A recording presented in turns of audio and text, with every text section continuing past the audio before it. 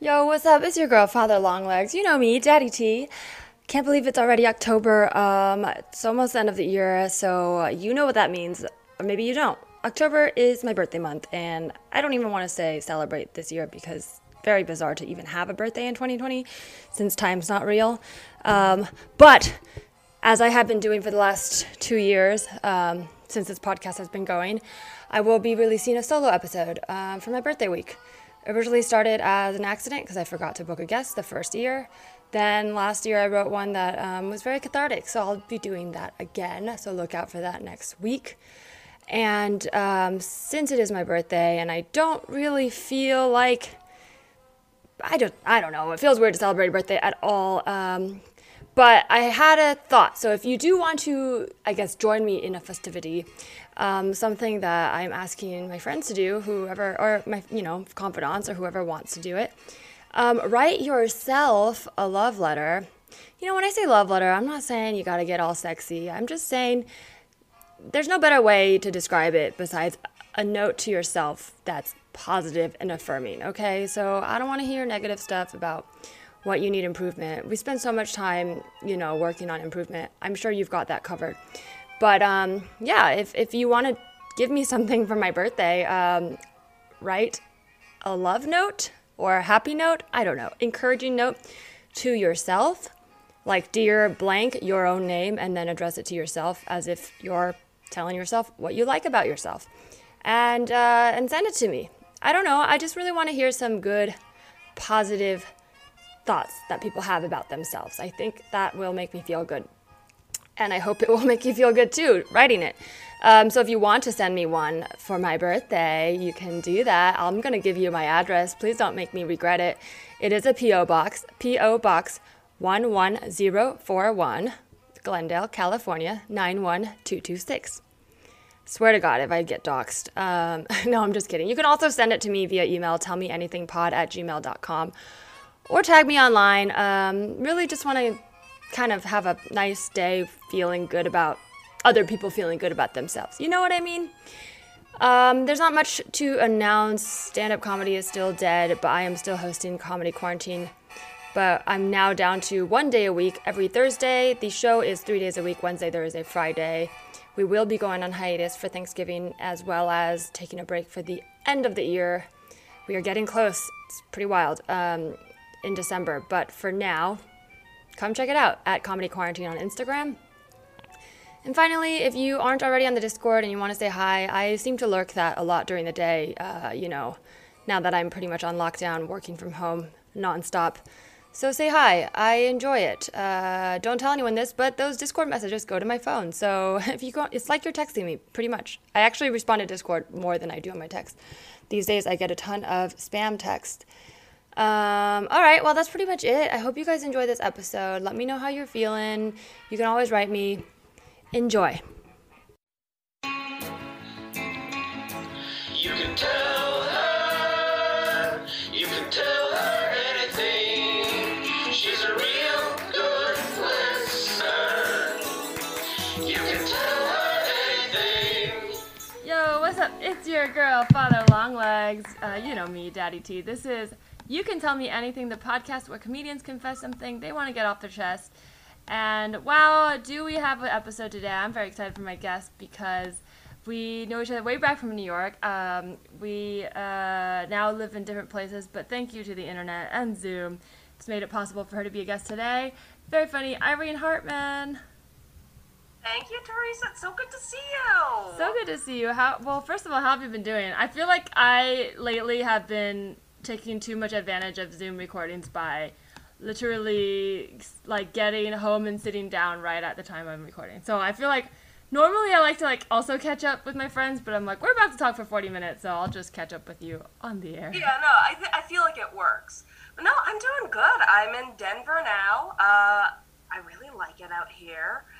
Except I will say, I think I heard last night there were 4 fires around Denver going, and the sky was straight up apocalyptic.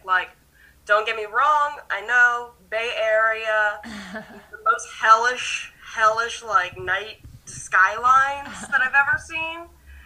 but it did feel like very grim Oh yesterday. yeah, it does feel like the world's on fire because it is. Yeah. I think it's not as bad in the Bay as it was. I know what you're talking about when it was like that almost Martian looking Yeah, the background. blood red Yeah, sky. it's the air is still pretty bad here in LA. But I'm glad that you're safe. Well, I do like to start with a good confession, just because, especially now, everything is a nightmare. So, just to start on a positive note, Irene, is there anything good you'd like to confess? A good confession. Um, I would say like my good confession is I work a job that is very political. So like I am now officially at this point where there's a light at the end of the tunnel, Uh and huh. like might be a train for all I know, but like either way, it is 17 days until the election at the Hmm. time of recording, and I'm so excited to like Huh. finally like get into that final push, work really hard, and then like see where everything To falls. finish the game, so to say. If you've God trained, you're willing. playing, and you hope to win, but you can't wait for the game to be over. Um, Yeah, it's it's been a lot of work. I'm really proud of the work that I've been doing, mhm. and I'm so impressed with the work that the people I work with do.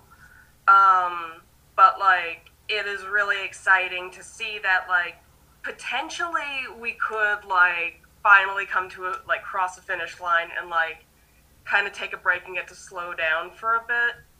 True. But Well, there's still I don't want to maybe. burst your bubble, but what I've been saying to people, which I'll say this, I'm not in a political job and that I have no expertise, so you don't have to listen to me.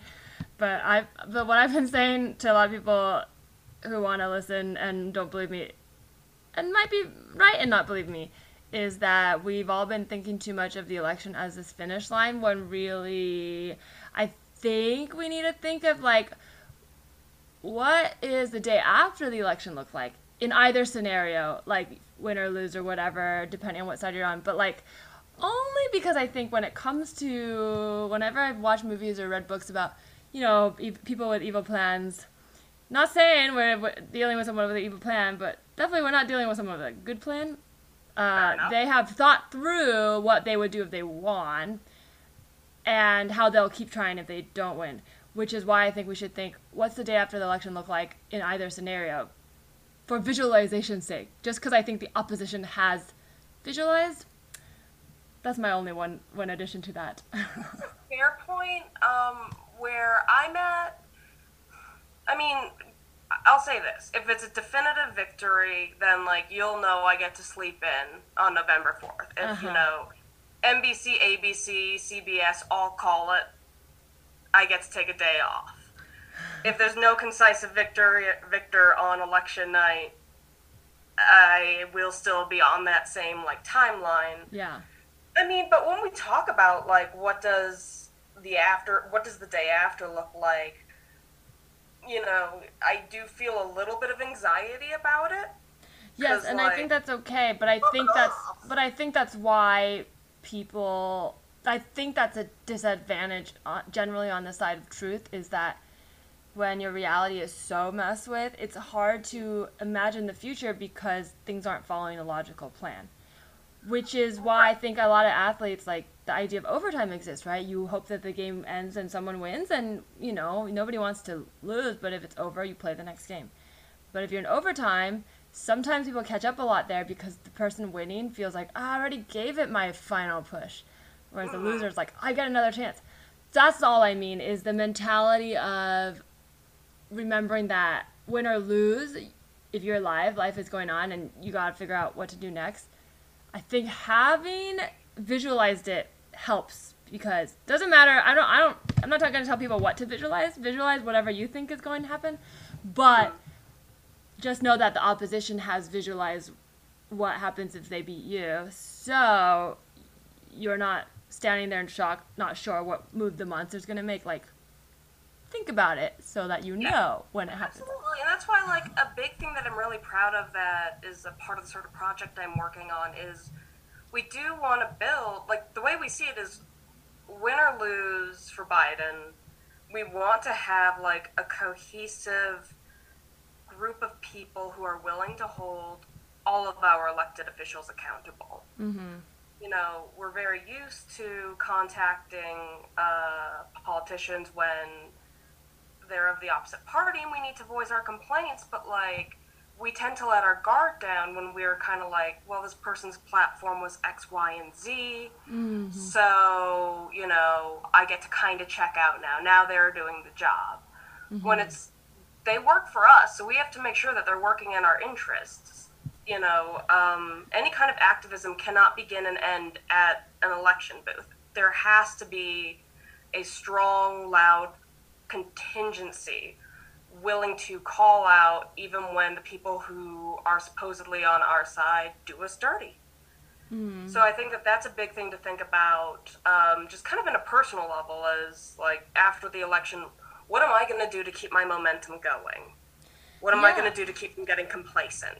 In a way, like, it can apply to so many things, like relationships, too. Like, if you think about, I mean, it's a cliche joke that I'm not necessarily making, but I'll just reference it. But, you know, when people talk about sort of love dying after marriage, but it's not that marriage itself kills love. It's that if you weren't being true to yourself with a goal of just getting married, and then you change who you were, like, yeah, that's false advertisement.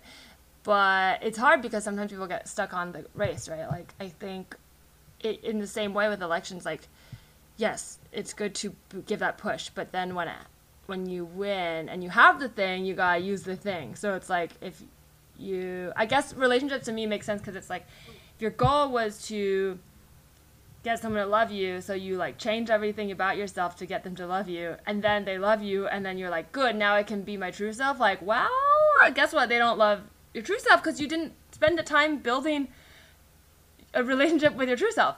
And so I feel elections are similar in that, like, the finish line is actually just you have the thing now to take a living, breathing thing to take care of, like a marriage or like your goal cannot be a title. And I think that also applies in relationships, right? If you're just going around being like, I need a boyfriend. Well, it's like a baby. Like, having the baby is just the beginning of having the baby. You can't be like, I had the baby, and now I'm done. Back to being a person. And it's like, no. You have to raise this living, breathing baby. You put in a lot of work to push for, like, your vision of what the world is going to be. You live in this world you push for. You gotta keep pushing that rock up that hill, Sisyphus. You know, like, that's how this works. Yeah, I mean, the struggle continues, and I think that is a phrase that. But less of a struggle. I don't mean it to be pessimistic. I think there is positive reinforcement. So if you win things and you're being true to yourself along the way, it can feel really good, and you'll want to keep doing it. But there's no moment when you won, if that makes sense. It's the goal is to keep going. Yeah. Well, but the thing about it is, like, it is hard to be your true self when you're voting. Because... Well, true and not. Yes, I know what you mean, because there's so many choices that don't speak to you, but I think this is where people lose. In a true democracy, yes, it's not overnight, but you can push towards finding people who do represent you, but over time. And then I think it feels so far away. Yeah, I don't know. So I don't want to get too political because I know that we mentioned we wanted to talk about more personal stuff, but this does lead me into a good segue of, I like to ask about, so this was inspired by me going to therapy and just like how nice it is to be able to get things off my chest. So I like to ask every guest like what your relationship with therapy is, or like what you do to sort of self-regulate or cope with sort of like hard times. So I think this is relevant. It sounds like there's a lot going on. So how do you sort of de-stress or deal with complicated feelings? So, the first part of that, to answer my relationship with therapy, I would describe as on again, off again. We have a very casual relationship. Kind of like how America and democracy are, truly. We're just like fuck buddies, I feel like. There's such a tease. We do not have their last name saved in our phone. Yeah, there's such a tease. Sometimes we're like, we're going to fight for you. We're going to fight for your rights. Sometimes they're like, I'm going to hang out with Russia now. I'm sorry, I didn't say we were exclusive. But yeah, I have found, like right now, I am not in therapy just because I am on not great health insurance. Mm-hmm. But it's also like I have been in therapy for a very long time, and I sometimes think like you kind of gotta sit for a bit. Yeah, you gotta. It's like going to a gym. The trainer gives you the tools, but you still have to go and work it out. Yeah. Yeah. So like I am in sort of a spot where I have been just trying to like do the things I was suggested to do when I was in therapy instead of like constantly adding to the list. Sure. Yeah. And so what that kind of looks like for me these days, I would say is I think I've just it sounds cheesy to say, but I would say like I have invested more in myself in the way like I have developed hobbies. That's not So like cheesy. That's good. yeah, it's I play the accordion. That's something I'm Uh super huh. proud of, and like that has become the sort of hobby that right now I'm not as in practice as I usually am in, but it's generally kind of a non-negotiable part of my day. And finding these things that you largely do for yourself, with no intention of validate external validation, or reward. I find a lot of release in that, Mm-hmm. because then it's like it's for me like having these like private moments Yeah, you're with the critic in developing a your head. relationship with yourself. That Yeah, is curating your true self. I mean, I do kind of feel like a lot of the sort of self actualization and growth. It sounds counterintuitive to say this, but it is about looking inward, but in a way that connects outward. Like I know people say like too much navel gazing is bad. I agree. If you're navel gazing and not questioning your own reality, like you need to be like constantly looking at what you believe against how it affects the people around you too. It's a balance, but I do think finding those higher versions of yourself, the parts of you that you can like self-soothe, self-regulate with or without others, is so key to defeating sort of like false narratives from the outside. Because if you know yourself, it's like you agree with yourself, and if someone outside is trying to challenge that, you don't need a witness. You can be like, "You're a liar, and I see that, and both me and me see that, so that's all we need." and it's also just like nice to set aside like chunks of a day where like you get to kill the critic in your head, if that makes sense. Yeah, just have fun. And the reality is, everyone's bad at things when they start, and they get better. And in order Yeah, to get better, you have to keep doing it. So I think it's so good to like. The critic is also good. I think it's like yeah, you need to decide who to listen to at what point. Sometimes you gotta listen to the coach, sometimes you gotta listen to the critic, sometimes you gotta listen to the cheerleader. But like all of those voices are in your head, and there's times when you're like, okay, we're practicing now, critic. I'm not done. Go away. Go sit in the corner. And then there's times when it's yeah, like, all right, I'm about to like do a big thing, so critic, come on and give me final notes. All right, yeah. like, I need the critic in my head to remind me to like proofread emails and to like double check copy that I'm turning in. Otherwise, like I'll just like jump over to the next task. So like yeah, I understand. I need that sort of Irene. Your last email, nobody could really understand what you were saying. You want to double check that? You want to double check that? You want to make sure you got all the verbs right this time? it's synergy. It's kind of like Yeah. weird that we can do it so well when we externalize it. Like even I don't do this well either because I'm very overly critical in certain times. But I'm like, we give some of the voices in our head too much power at times. We have to learn to like give them the light. I feel like that's really cheesy. Yeah. But it's like, Yeah. yeah, a good show has multiple voices, just like a good person listens to the voices of within them, but decides within a big picture after hearing them all which one gets to drive at that moment. Yeah, and I think it's also really important though to identify like who the voice really belongs to in your head, because like I'll give an example because that's something that like I can't answer yet. Uh huh. I had a friend who I know them very well, and I know their family quite well, and they were having a bad day, and they're beating themselves up, Mm. and like the way that they were talking to themselves, it was like word for word what one of their kind of abusive parents would say. Mm. But like as an adult, this person was in their, late 20s. Mm-hmm. That is the critic in their head's voice. Yes, interesting. Parents. So it's like it's really important to start like recognizing exactly who you're listening to. Yes. To decide how much credit you give it. That's true. And in a weird way, we laugh at like entertainment and movies to be like kind of pop culture and junk, but over time you realize like, whoa, those voices are really strong. Like we actually listen to the images and stories we see because it's like when you watch movies, superheroes, like you can literally listen. You'll hear like I'll hear the voice of like Star Wars, like let the past die, kill it if you have to, which is like not real, but it is because a human wrote it, right? Like we call it fiction, but it's like if I wrote a story, it's based on my life. Why is that fiction? So like I think we need to realize how connected all these stories are. I mean, they are. I don't know, like the phrase that pops into my head more than I will like ever admit is from Rock of Love, What is Bus edition, I believe. It's when Megan wants a millionaire, and one of her like awful friends, they're eating a microwavable dinner hammered, and one of them just goes, "Peas are for losers." And that's one of those things that just like ingrains in my mind. Is just like interesting. Yeah, I'm like, fuck it. Sometimes you get to have the like loudest, dumbest opinion because it feels right. Right, you're like, I agree, peas are for losers. Yeah. Well, speaking of opinions and telling me things, Irene, is there anything you'd like to tell me?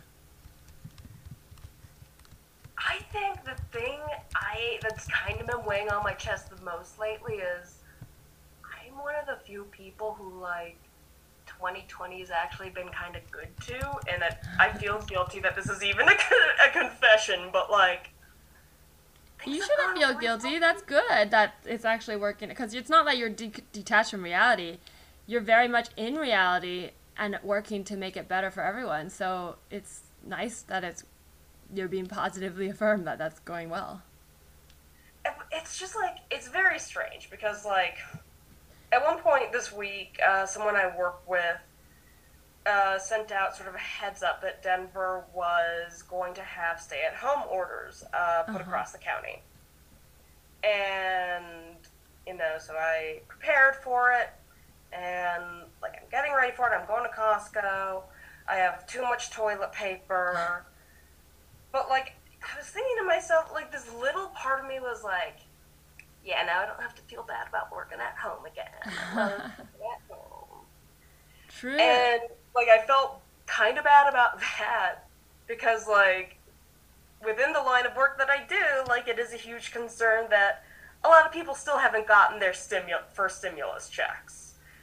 So it's, like, there's this weird, like, guilt that I get over, like, things have gone quite well for me, but, like, I'm also advocating for people at the worst time of their lives. True. But I think this is an interesting, I think this is really interesting because what you're kind of speaking to is, in a broad sense, you're being present. Because the fact that you're recognizing, right, like the duality of it, means that you aren't detaching and you are present, which is kind of what we're arguing for everyone to be, right? Like the people up top who are claiming that everything's going well because they're only looking at a group of people doing well, they're not present, but you're present enough to understand that it wouldn't make sense for you to feel so guilty that you don't take the good luck when you have it. That doesn't make sense. You should take it while you're also working to help others, which seems like the best possible version. Like we need more people fighting who have the resources. So I think that guilt is is a part of you that recognizes how unfair it is, but also knows because you're present that you didn't cause it. So you're going to keep going on your path. Like that's you being in touch with the truth, I think. Yeah, and well, because like, let me put it this way. Here. Let me put it this way. Would you, if things were going well and someone said, hey, here's a chance to continue this situation be bad for others because it's going well for you, would you say yes? No. Exactly. So I feel like I don't think you would say yes either. I wouldn't say yes. I feel like that is a sign that you're in the moment doing what you can, but you are not out of touch with reality. Whereas there are folks who I would say who are benefiting, Jeff Bezos, from this pandemic in a way that is like, huh? How many billions did he get? What? Oh, what'd you say? Oh, Manipulate? during the pandemic. Oh, yeah, I know. It's just like he became what, a chameleonaire. Just people who are actively have actual power to make things better and actively choosing to keep things worse because they're doing better. Like that, I would say is going too far. But that's why I think we get lost in like black and white, good or bad, like binaries. Just because you're doing well in a time when things are going poorly doesn't mean that you are a bad person. Just like there's probably times I bet when other people are doing well and you didn't feel like you were doing well. And you can still be happy for them. Therefore, comedy is a great lesson in that one. And that means you're present, but some people can't. And those people, I would say, are probably not doing it right, but... Yeah, I mean, it's just like, I got very lucky this year. Well, in why a do you way- say that in a luck way? I know what you're meaning, but I'm curious why it feels like happenstance. Like, do you feel like there's any part that you've changed and have become more in tune with your true self? It sounds like you're on a journey and have purpose, so I would argue that it's not luck, it's not coincidence. You actually listening to the voice in your head, and it's rewarding you. That's a fair point. And I mean, I do think a lot has changed in how I view things and how I experience things. I think the luck for me portion of it kind of comes from I finished my master's program this year. And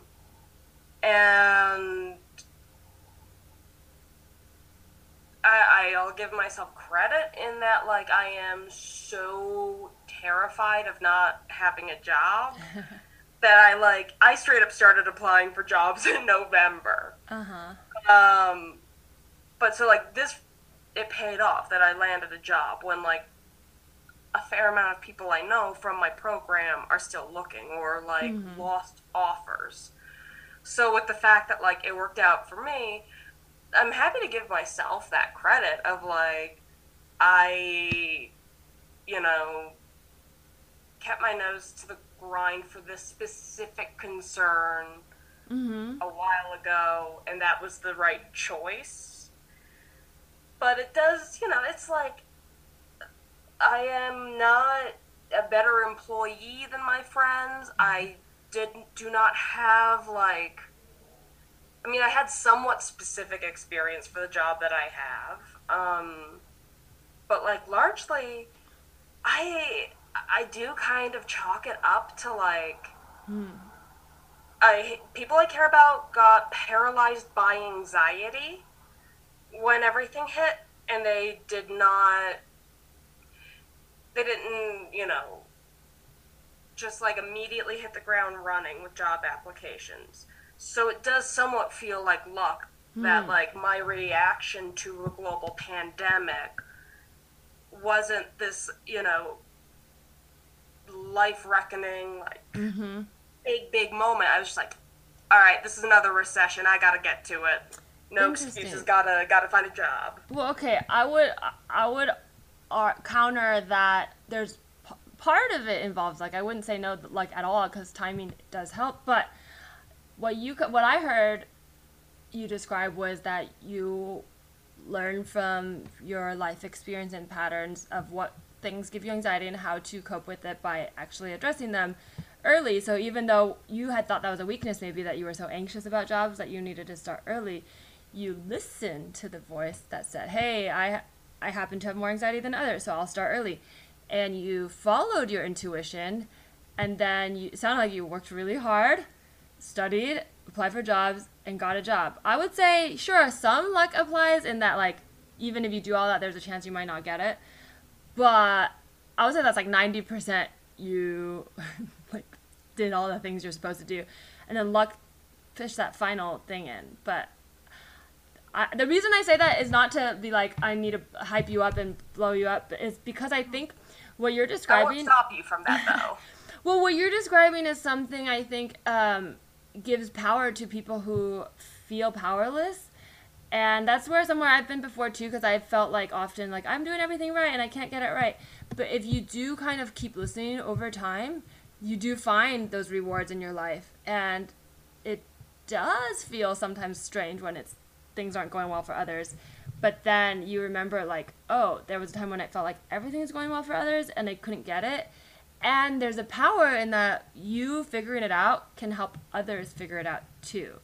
That's sort of where I'm coming from, like, wanting to take back the power of calling it luck, because I think a lot of people, especially billionaires, would like sort of middle-class people to believe, like, it's impossible and the gap is so big, so you got to take what you can, instead of letting them understand the truth, which is, like, if you truly accept your higher self and also have empathy and listen to people around you and, like, stay true to those values, you will thrive eventually, and it'll actually probably help the people around you thrive too.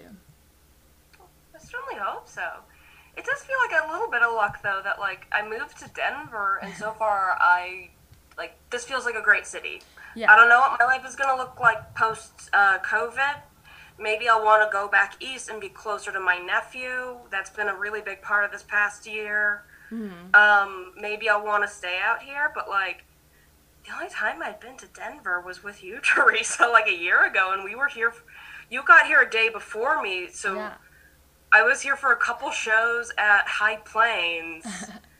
In a way, a little bit of luck, but also then I would say intuition as well, because at no point, basically I would say in the last year and a little bit more and change, I've been kind of radically listening more to that voice and just being like, this feels scary, this feels weird, but I'm going to do this thing or do this thing.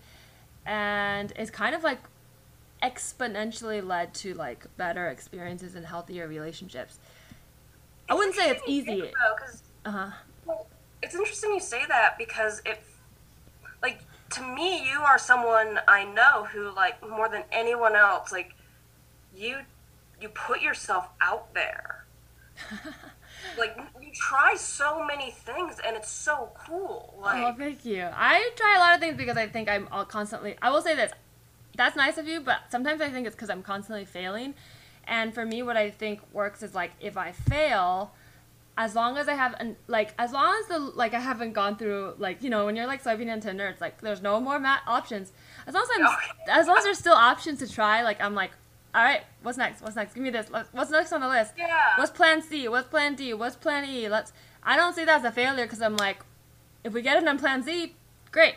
So I think that's a nice way of putting it, saying I try a lot, but I feel like to me it also means I'm failing a lot, but I don't necessarily think it's bad. Because I kind of feel the same way, because, like, I have done and tried so many things. Like, let's just put it this way: I would have stopped trying a new thing if the first thing worked out. I feel like you just gotta. Something doesn't work. All right, fuck it. What's next? We gotta keep moving. Yeah. Like, if you sit still for too long, you get nowhere. You gotta keep moving. But I don't think that's... Yeah, I'm starting to shift my perspective in a way that I think is kind of cool, because I think I used to feel very cynical, and now I almost feel overly optimistic, but not in a way that scares me, because I haven't tuned out the cynic. Like, it's like we talked about the critics and the, you know, cheerleader before. I have all that knowledge of the critic me, and it's still there, so I'm like, thanks, I have all the info. I'm going to build on top of you now, but I'm going to look to you when I need help. So it's not blind optimism. But now I'm realizing after I learned all the bad mistakes, I also am like, oh, now I'm going to do positive reinforcement while also staying away from the mistakes. Whereas there was a time in my life I was just learning, stay away from this, stay away from this, stay away from this, but I didn't know where to go towards, if that makes sense. And now I'm finding, okay, I'm listening to this voice, like, that says, like, listen to your anxieties. It's not always bad as long as it doesn't overtake your life. If you're anxious today, could you address it today instead of letting it simmer, right? Like, will applying to 10 jobs today and then planning a night out the next night, will that make you feel better? now you can have the best of both worlds or whatever. Like, you learning how to actually address your own needs, even if you feel different from others, can give you that sort of higher self feeling. Does that make sense? Like, I feel like it seems like you've been listening to, like, yes, moving to Denver, there's no way you could have known all this would happen. But I would argue even if this didn't happen, you would have had a happy year in Denver too. Like, you have been listening to the part of you that says do things that you want to. I like to think so. I do try to not, like, I've been trying to avoid looking at things through hindsight these days because, I mean, I hate the cliche that it's 2020, but, like, it's true. And if you, like, get stuck in that trap, you accomplish nothing. But I think you're looking in the present, if that makes sense. I think the hindsight is just there to give you confidence that you made it this far with your knowledge. So keep trusting yourself, stay in the present. But it's funny because, like, you and I, we've known each other since our, like, early to mid-20s. Yeah. And, like, it is kind of amazing to think about, like, all the different things we've done since then, like, all the different people we've been. Like, I feel like, I think it's, maybe it is just the fact that, like, to me, the NYU motto should be, like, you know, you did everything right, but you still can't get a job. Aww.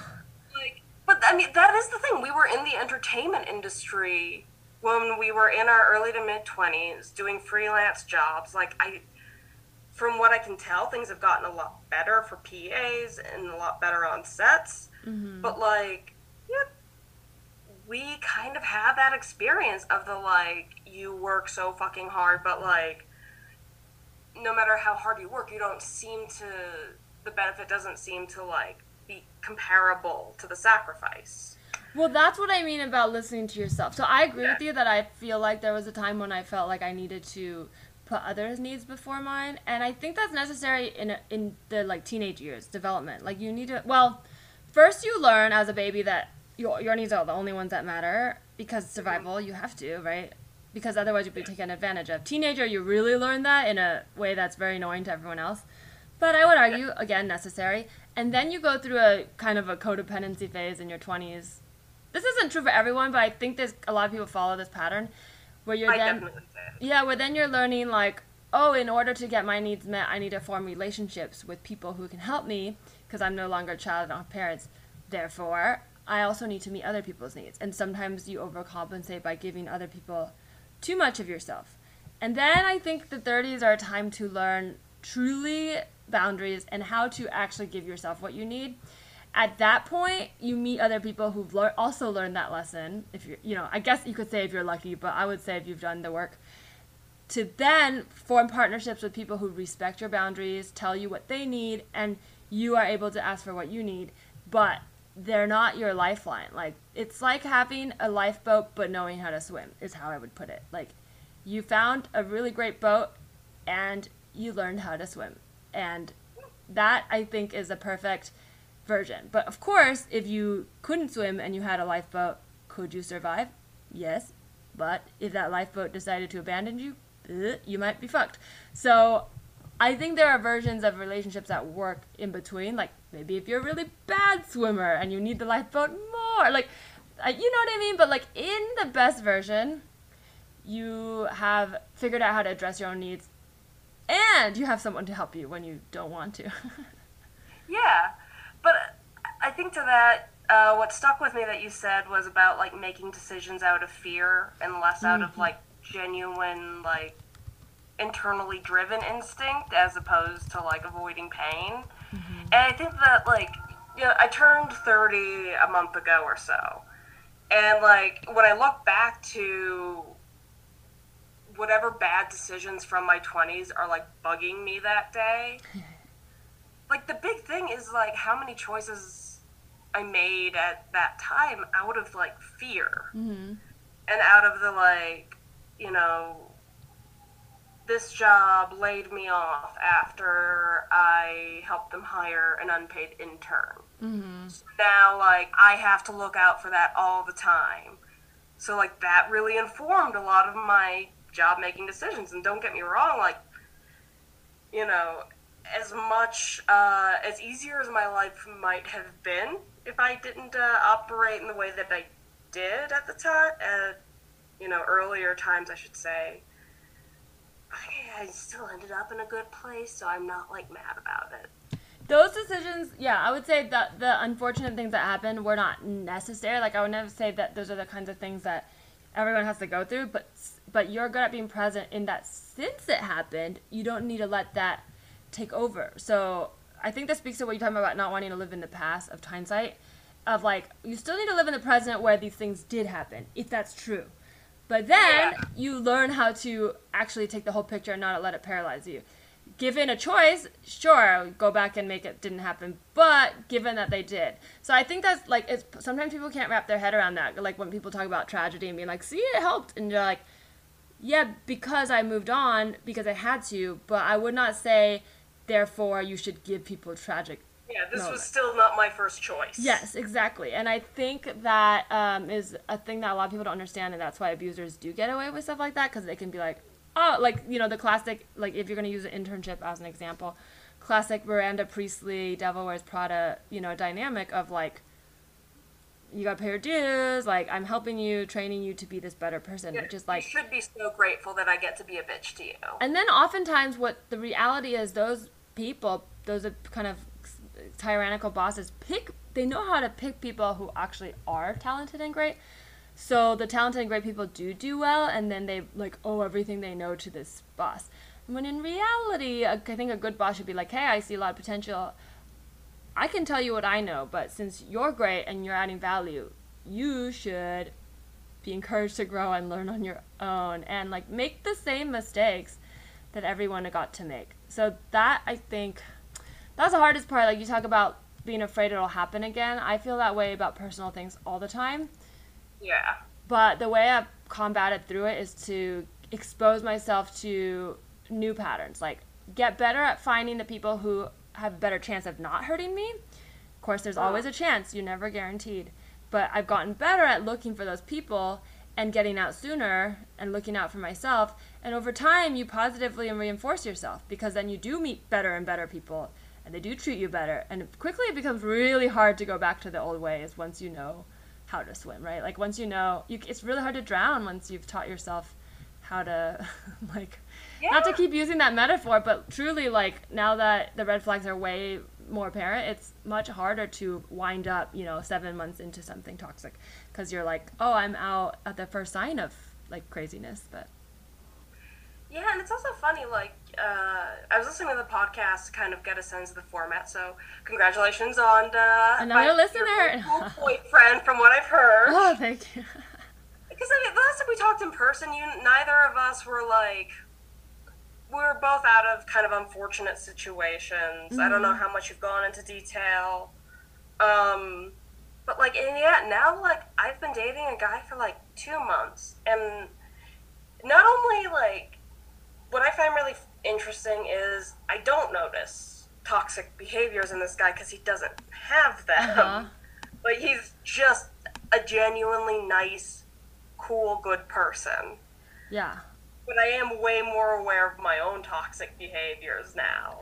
But that's also good too, because someone who's healthy and able to support you can like allow room for, if your goal is to grow, because I think that the cycle does continue if we're not self-aware, right? Like, I think people who get hurt often end up hurting people, not necessarily on purpose, but let's say you've been kind of conditioned to, by a toxic relationship to, not tell the truth about where you're going because they always get mad, even when you're totally honest or whatever. So then you may start developing a negative pattern of feeling scared to tell the truth, even if you want to tell the truth.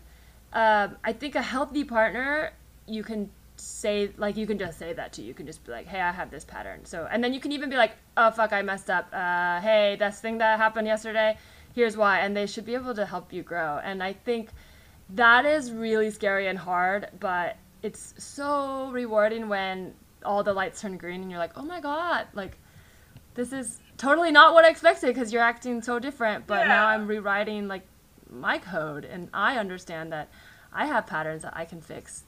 I don't know. It's nice. Yeah, like I've had to keep catching myself of like, the guy that I've been seeing, our jobs put us on like exact opposite schedules.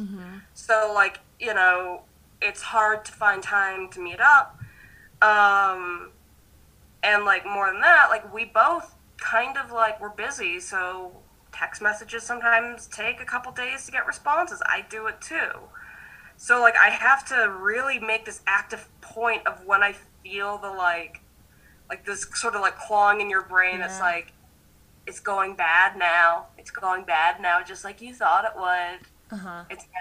You're gonna fuck this up, just like you thought you would, of having to like fight through that and be like, I'm not going to like let that direct my next action. Yeah. I can't let like my worst, like most injured part guide me. You can't, you don't let that drive, but you do let it in. I think it's important to not silence it because it's there. To be like, what was that? Like, give it a name, What was that, Timothy? You think that you fucked it up even though you saw no signs that you did? Why do you think that? Oh, because it's happened before and it was actually, but did it happen because you fucked it up or was that person manipulating you?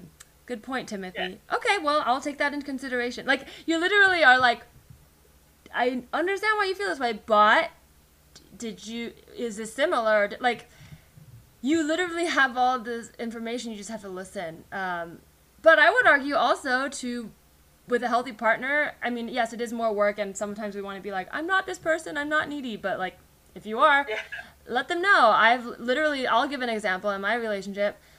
I was feeling really anxious this week because, like, I have that too, where things will be fine, and then for whatever reason, I'll be triggered, and then if that day that I'm on edge, I don't hear back, for whatever reason, I go, oh, well, that's over now. And I used to just be like, oh, I won't say anything because that's crazy. But now I just say it. I'm like, I feel this. And then if there is something, because sometimes, people are waiting to process it themselves before they tell you, they might act weird and they'd be like, yeah, maybe something's going on. And you're just like, you trust they'll tell you when they're ready. Or sometimes, like, I've told my boyfriend on Thursday, I was like, I think I'm about to, because I was feeling anxious that for some reason he was going to abandon me.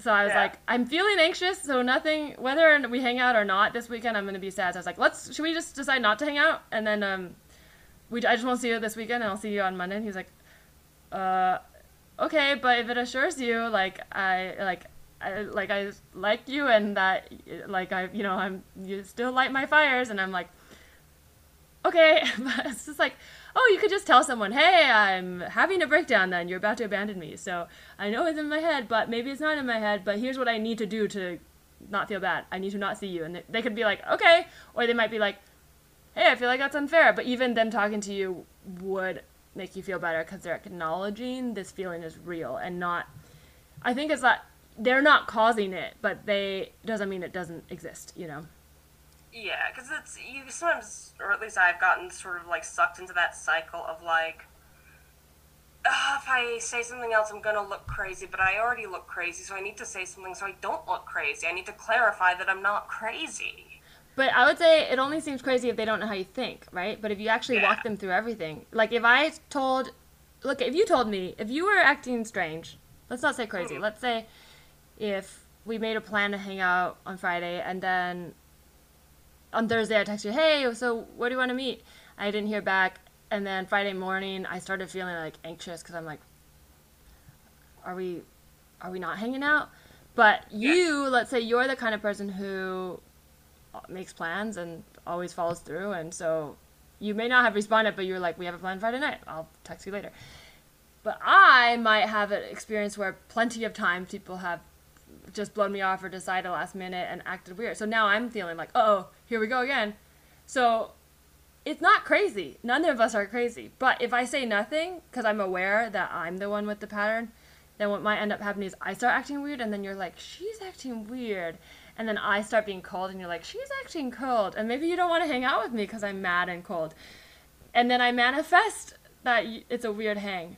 But I could also say, hey, I feel very anxious about our hanging out Friday night. Even though we made a plan, I have a lot of experience with people blowing me off, and somehow my brain feels like, because we haven't set a time and date and place, and because I'm so looking forward to it, that I'm already starting to try to distance myself by telling myself, I don't want to hang out with you, or I need to have a plan. And so now that I'm here, I can't stop it. So if you are feeling like you're not sure, will you let me know now? Or not? Like that, I don't think it's crazy, because you've just explained exactly what you feel, and they might be like, oh, that's different, but it's not crazy. It's different from how I feel, but it's not crazy.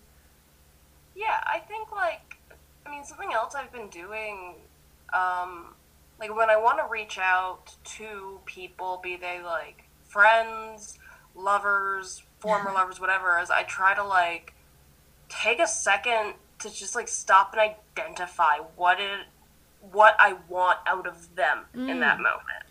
Mm-hmm. And because it's like, am I just looking to, like, vent about something? In which case, like, how am I phrasing this? Am I phrasing it in a, like, attention-seeking manner? Mm-hmm. Or am I phrasing this as a, like, bad day, can I call you for 15 minutes? Like, That's am I nice. giving this person a fair chance to respond to what I actually need? Uh-huh. Or, like, you know, I mean, I'm kind of a pissant. Like, sometimes, like, I feel that impulse of, like, I'm gonna make trouble for no reason. Well, so of having to be like, oh, that's happening right now. That's a very, very mature thing to say, because you, like, I like that you call it a fair chance, because you recognize that there is some responsibility in yourself of giving you what you need. Although you can bring in help, right? It's like, I call it like contracting. I can contract out contractors to help me, but ultimately I am the boss.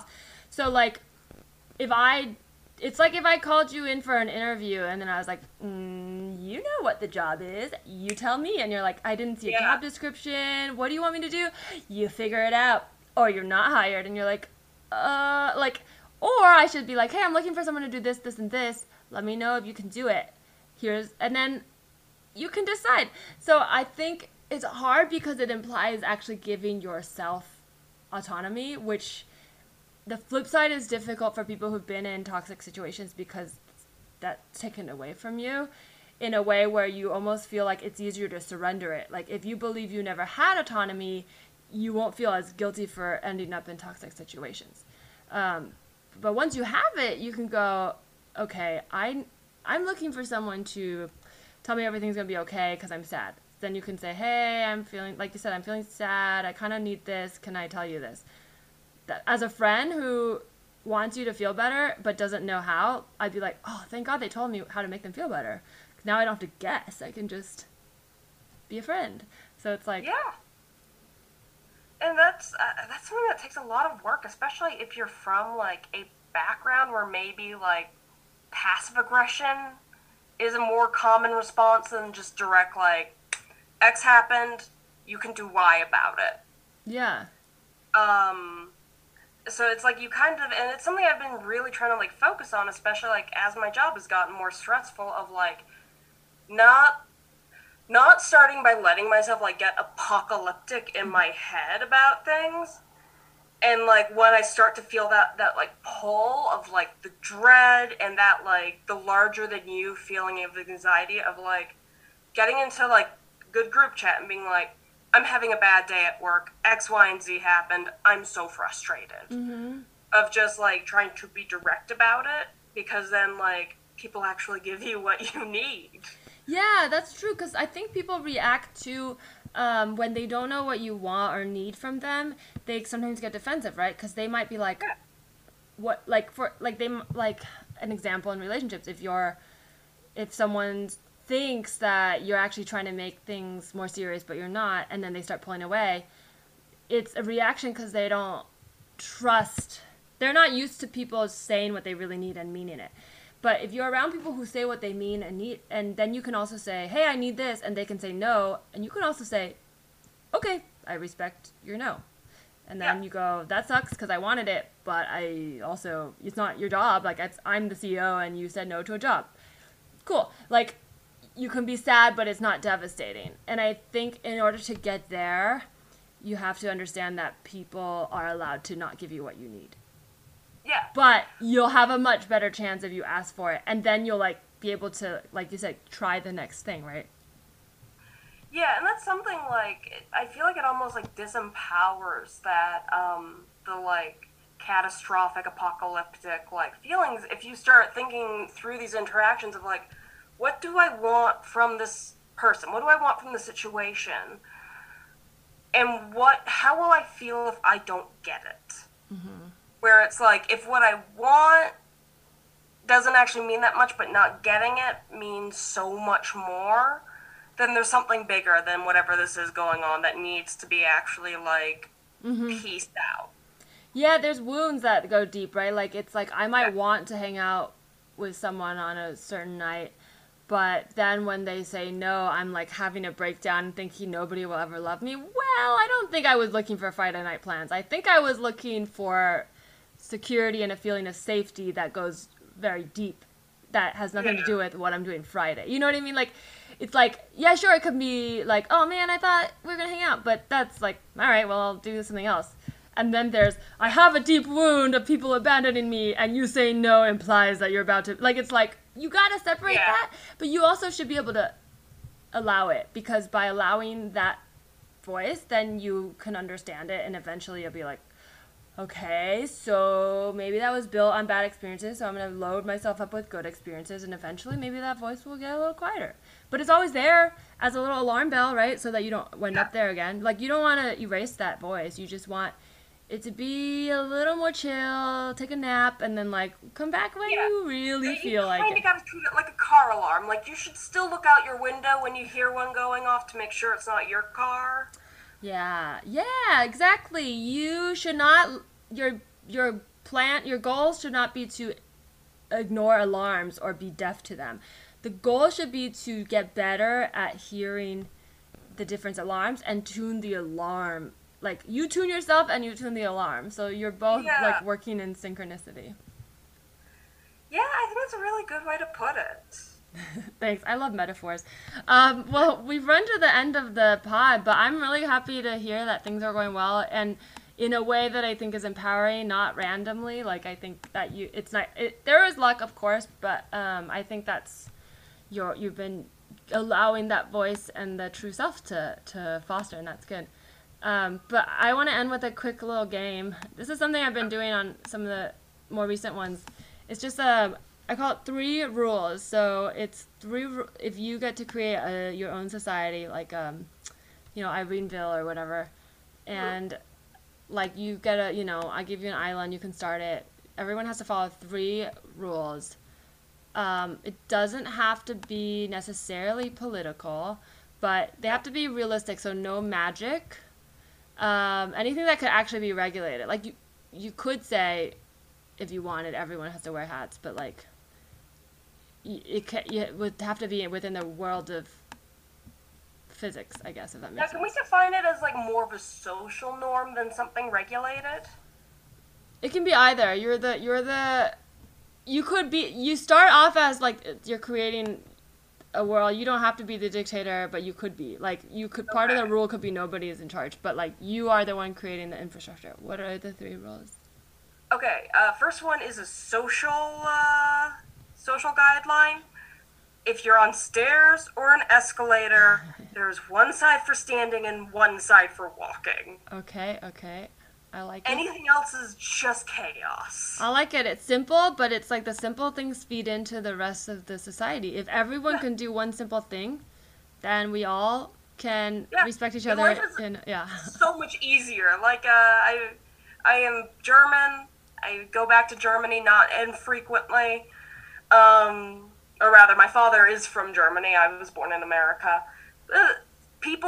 There's one side of the staircase for standing or walking slowly and one for fast. It is so much easier than the subway. Like, nobody's fucking throwing elbows to get through a turnstile.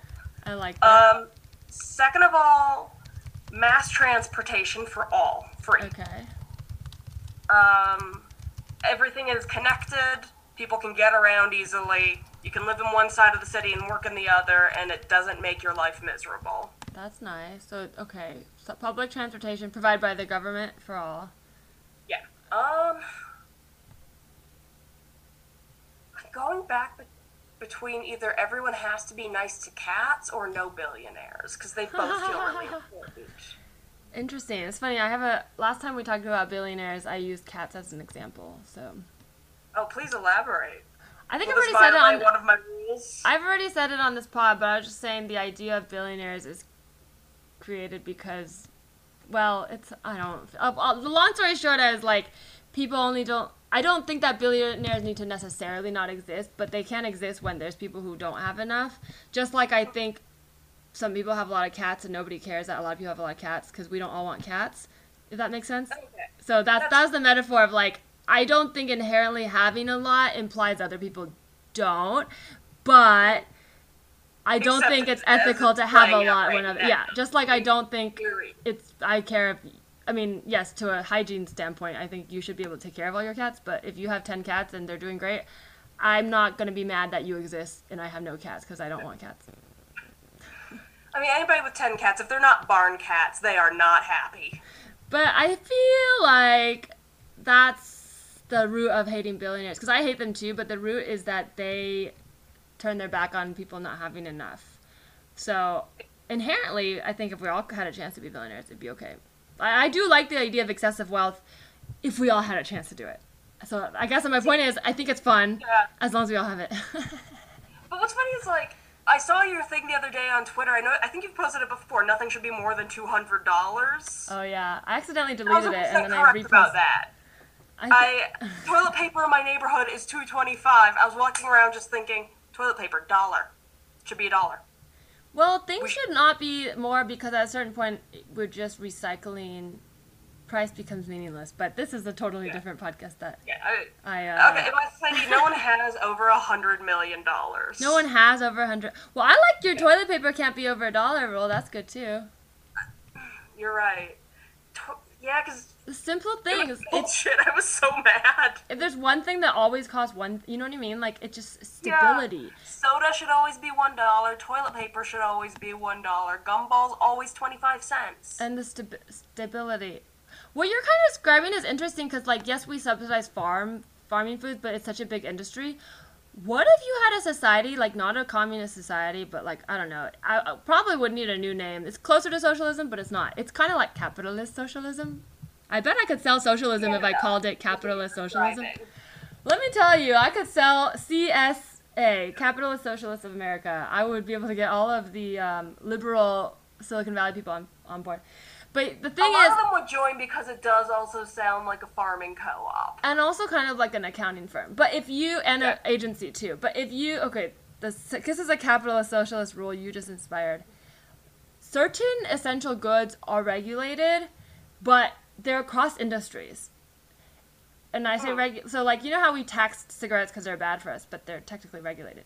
Certain essential goods, like toilet paper, whatever, certain things cost this much. And you can go to, and I'm not talking about food stamps as handouts. Even though there's nothing wrong with food stamps, I just think in the zeitgeist, it has a bad rep as, it hasn't been branded in a way that feels like it's for everyone.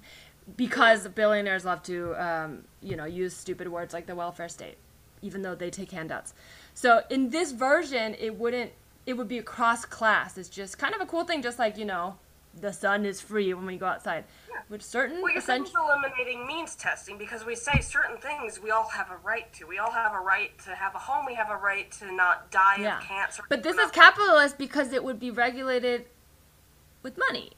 But it just wouldn't be hiked up. So it'd be like, let's say, like toilet paper is $1. Your coffee is this much, blah, blah, blah. The things that always kind of the things that keep the economy going because pretty much guaranteed people are buying are subsidized in a way that they're regulated. Therefore, the luxury goods around it get to have the capitalist, like, luxury tax. Like, oh, if I want to make fancy scented toilet paper for the rich people who have the money to splurge, go for it. But at the very end of the day, we all have these basics. That gives you little tiered ways to be capitalist without totally monopolizing an entire industry. Like, let's say the internet at a very basic level is moderated so everyone has access. But then you got these fancy gaming high-speed internets and fancy streaming Twitch, or you want to watch 10 movies a day? You can watch one, but if you want to watch 10, you got to pay extra. I think then we have something here. We have capitalist stratified industries where there's a base for everyone. It sounds a lot like East Germany, I'm not gonna lie, because that was very similar to the East German model under But that was when they communism. didn't have enough, right? But I'm talking about, like, what if we all start from a place where everyone has enough? Because if you're doing Yeah. it to ration, it's one thing. But if you're doing it the way we, like, subsidize corn or whatever, like, But we also would then have to take a radical approach to how we allocate money. here's how we would bet on it. Wall Street can still win. You're not betting on the price. You're betting on the difference from the regulated price to the next tier. So Wall Street's still going because they need a bet on commodities. Well, they bet on the difference, which people are doing anyways. They bet on volatility. We've already figured out a way to do this, just that they haven't told us that they're on a different system yet. But what stands out to me is that within a system like that, there need to be controls in place through the form of high taxes that actually subsidize human needs. No. Here's what I think. Like, for example, Silicon Valley. Okay, I won't get too into it, but I'll say this. I thought this through, and it's like housing too. All the people at the top taken away from the thing, like if I'm making a margin of like $10 on toilet paper because I made fancy toilet paper, I would be taxed for the excess, but I wouldn't mind because I'm selling to billionaires and making a huge excess. So within your industry, the people who are making a lot from the top would be required to have certain, it's kind of like, if you build a high-rise luxury building and you reserve at least one floor that's subsidized, it actually integrates people who have from different classes into the same community, therefore making them not feel like different classes, which is better than if you put people in projects by themselves, because then they are only interacting with each other and they're not growing. So if you're selling toilet paper, but you have 3 tiers of toilet paper and you're the CEO and you have budgeted that this one costs $1, but I have all these extra things that people are buying, I don't think I'd be so against people buying the bottom tier because that's stable income, while I find ways to marginally increase my income up top to people who want it. Again, what I think really does need to happen, though, is whenever we sort of do these things of saying, here is our lowest standard, and you can do whatever you want to build on top of that within this range, historically, through political influence, through greed, that whatever your lowest standard is will get pushed lower and it will get made more expensive. Well, that's why I don't think it should be a low standard. Capitalism is the lowest cost and the highest price margin. That's capitalism. I'm talking about capitalist socialism, which is not real, but I made up, which I think would work. Because I never said lowest. Okay, you can go lower than the lowest, and you would. Someone would be like, I can make more money going lower. But there is a price that you guarantee always can get this thing at. And you can go lower if you want. If you don't understand economics, that's on you. But I guess it's like, have you had to do an economy budget flight or an economy basic flight? Yeah, but I'm talking, they do this already for they do this already, but for commodities, I'm just saying, if we selectively I'm just thinking chose about, like, certain... it used to cost $100 to fly from Brooklyn, from New York to Rochester. And then the price keeps creeping up, and all of a sudden it's $150, but that's economy basic, which is the exact same price I was paying, but now I get less for it. Yes. And that's always my concern when we allow... But that's because we're in a capitalist society in an oligarchy. Well, anyways, we'll continue this another day. I think that we're saying similar things, but we haven't mapped out the model. We want the same outcome. I don't think that what I'm saying is... I don't think where we live in truly is capitalist right now, because capitalism is supposed to give you the best possible product for the lowest possible price. But what we're actually doing is cutting corners on the best possible product by limiting information to consumers about which is the best possible product, think Amazon, and then driving the prices down so that people who actually have good innovation and good quality can't enter the market. So now we're not really getting either. That's why I don't think we're in a true capitalist society. But I do think in the ideal world where we could use AI and machine learning to control quality and product and manipulation price in a way that you can't get around by humans. Machines, listen, if you're listening to this, machines, please start the revolution. Are you trying to, like, suck up to the robots now, getting good with the Merlin? I'm saying the right data Information is not harmful if you have all of it. Information is very harmful if you limit it or only have part of it. I'm just telling the machines, release the data, release the data. Okay, anyways, I like your... What my statistician teacher used to always say was, as statistics teacher, was bad data in, bad data out. Yep. True. Okay, I like your world, and I think this is very interesting. So if anyone wants to respond to, our worlds or what you guys think, or tell me that I'm a dumb little bitch, that's cool too. You can tweet at me at Larissa T. That's Teresa. Yeah. You can also follow this podcast at Tell Me Anything Pod. And Irene, where can people find you? You can find me on Twitter at bloodbankrobber, one word. Yeah. I don't really have anything to promote. I don't really do comedy, but I get mad online on occasion, and I put up pictures of my cat. Yay. So it's a real win-win. Thanks for doing the show. It's so good to see Thanks for you. having me. It's good to see you.